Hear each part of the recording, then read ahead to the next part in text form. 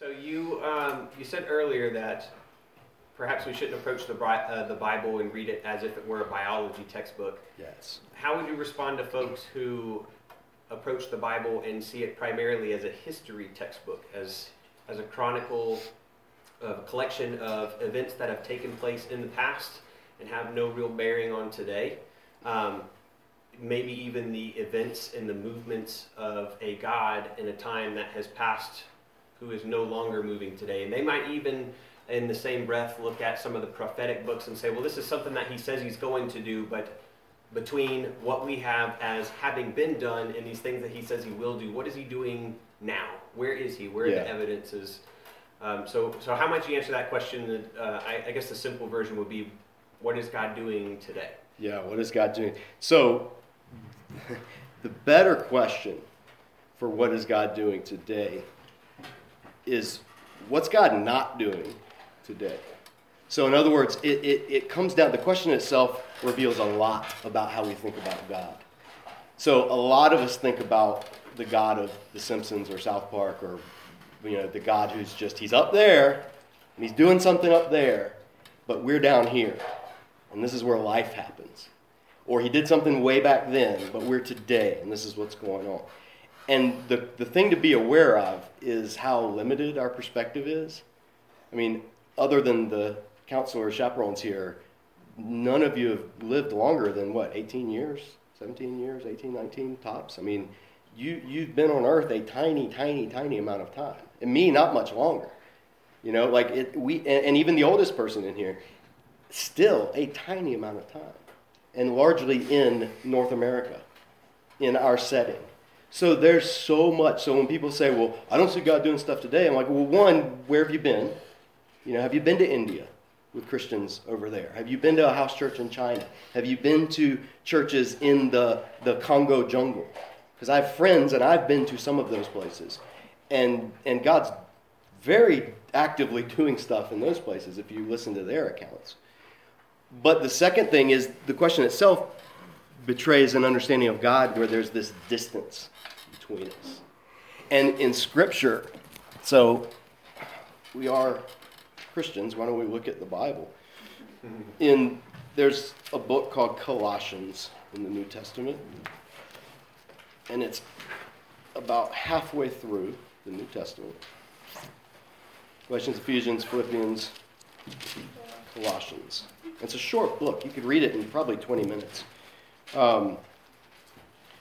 But when Paul, he's writing this to these Christians at this city called Colossae, and he's writing to a culture. Now, Colossae was in the Roman Empire, and the Roman Empire, this part of the world, was dominated by the Greco-Roman gods, the people that they worshipped. And some of you, if you ever read mythology or studied any of it, people like Mars and Venus, Aphrodite, Apollo, all of these gods. And the way that it worked in the ancient world was, in this period of time, was the gods had certain things that they were good at. Like, I'm the god of war. I'm the god of sex. I'm the god of fertility. I'm the god of health and healing. I'm the god of whatever.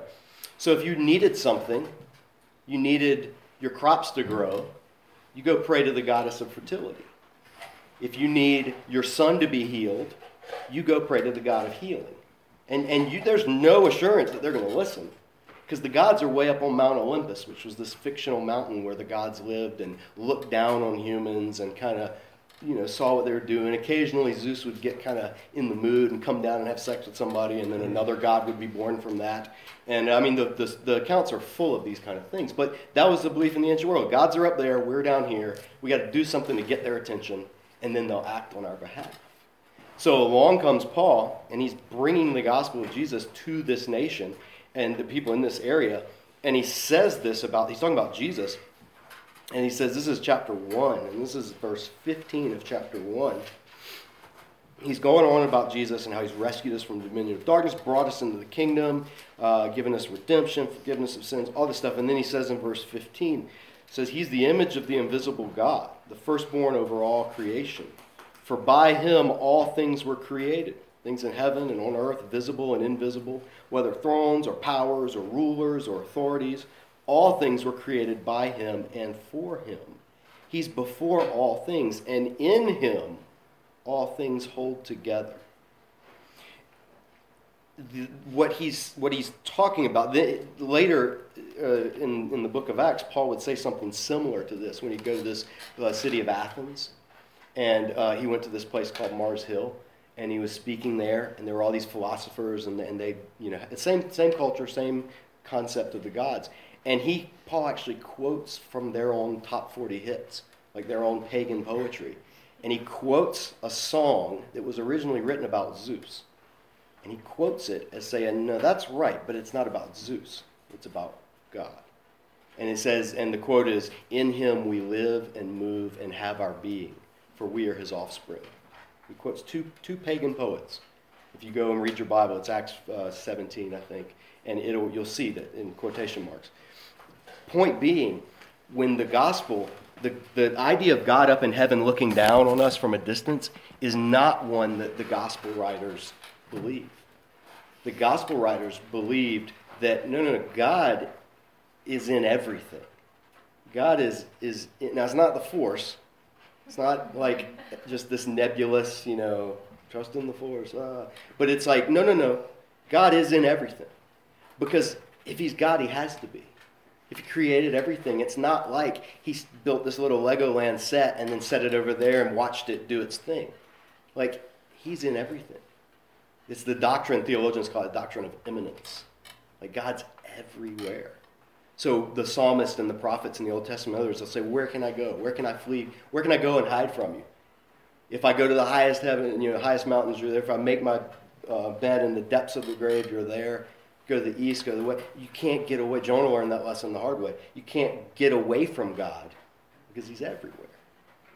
So when people say, what's God doing today? What's he not doing today? Like, literally everything. And the Hebrew writers, 1,000 years before Paul, they wrote a psalm. It's Psalm 104. And it's a cool psalm because this whole thing, it's an explanation of all this. Like, it walks through the days of creation.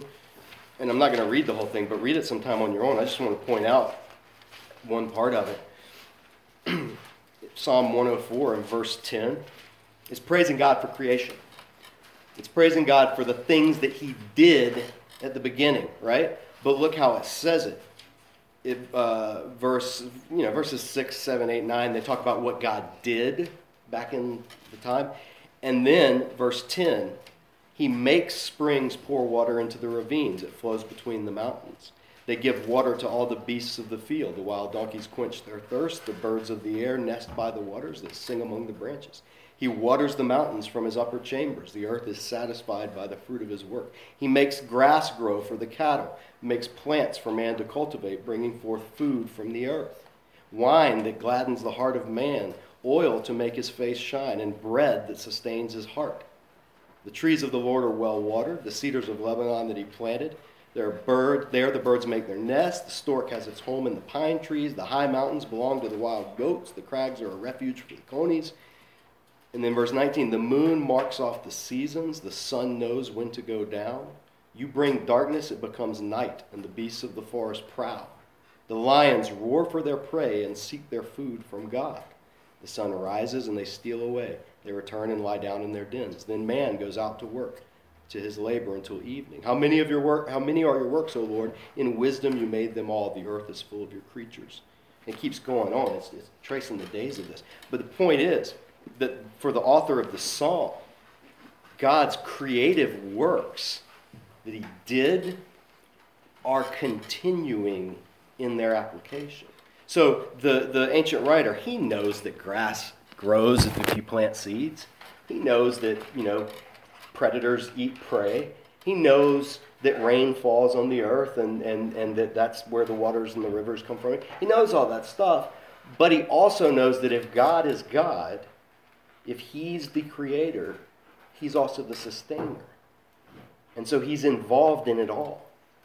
So where's the payoff? Well, one of the things to me it says is there's no such thing as a prayer too small. If there's one electron in the universe that God doesn't have control over, he's not God. Every single thing. Now, how that works, And how that gets into decisions that we make and free will and all this stuff. We'll talk about that maybe some tomorrow night. But in terms of sovereignty and ability, God is in everything. So, some people, they say like, they'll criticize athletes after a game. An athlete, I want to thank Jesus for this win. Or sometimes if they're a really good Christian athlete and they lose, they'll say, I still thank Jesus even though I lost, which is rare. You don't hear that one as much. But you do hear it every now and then. But the point is, some people say, like God cares about a football game outcome. Well, of course he does. If he's God, not for the same reason. He's not rooting for one team over the other. But those teams are made up of players. And those players are people. And those people live lives. And those lives impact the people around them. So how a player experiences a victory or a defeat is very much a character formation event. And that can echo throughout their lives. So God absolutely cares about who wins and who loses.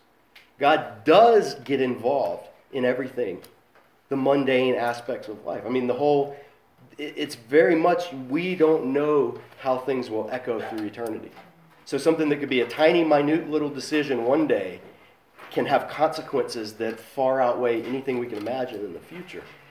And none of us have any ability to know that. But God does.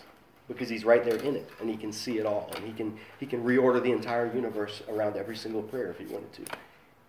So it's helpful in even asking that question, what's God doing today? He's doing the same thing he's always been doing.